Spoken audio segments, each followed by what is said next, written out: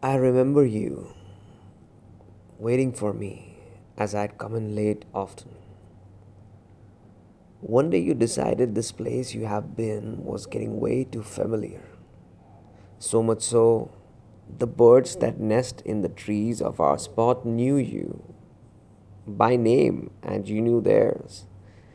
The memory of the day you didn't come at all is very clear to me. April rain drizzled on without an end in sight. It was like a poetic sign. You quit on me the day I made up my mind to never be late anymore.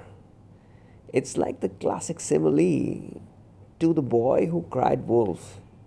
I called you, and the ringtone of a sinking Titanic echoed. It was evident I had stretched my luck and how casually I lost what could have been. I rode on the wings of a unicorn, flew by a window, and called your name. I know you were there. You heard me. You chose to unhear the sound of my heartbeat. I even went to the usual places you could be at. I walked the alleyways, knowing you would take those to avoid me. You became oblivious. It's like you were there. I could sense you. The trace of your scent was lurking and evident, but I couldn't see you. Some kind of a magician put a spell on me, or was it tears that blurred my vision? I don't know.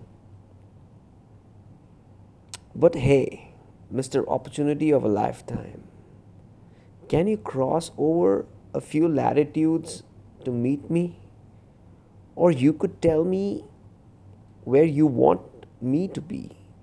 I'd be there on time. I will not make you wait this time. Opportunity by Dennis John.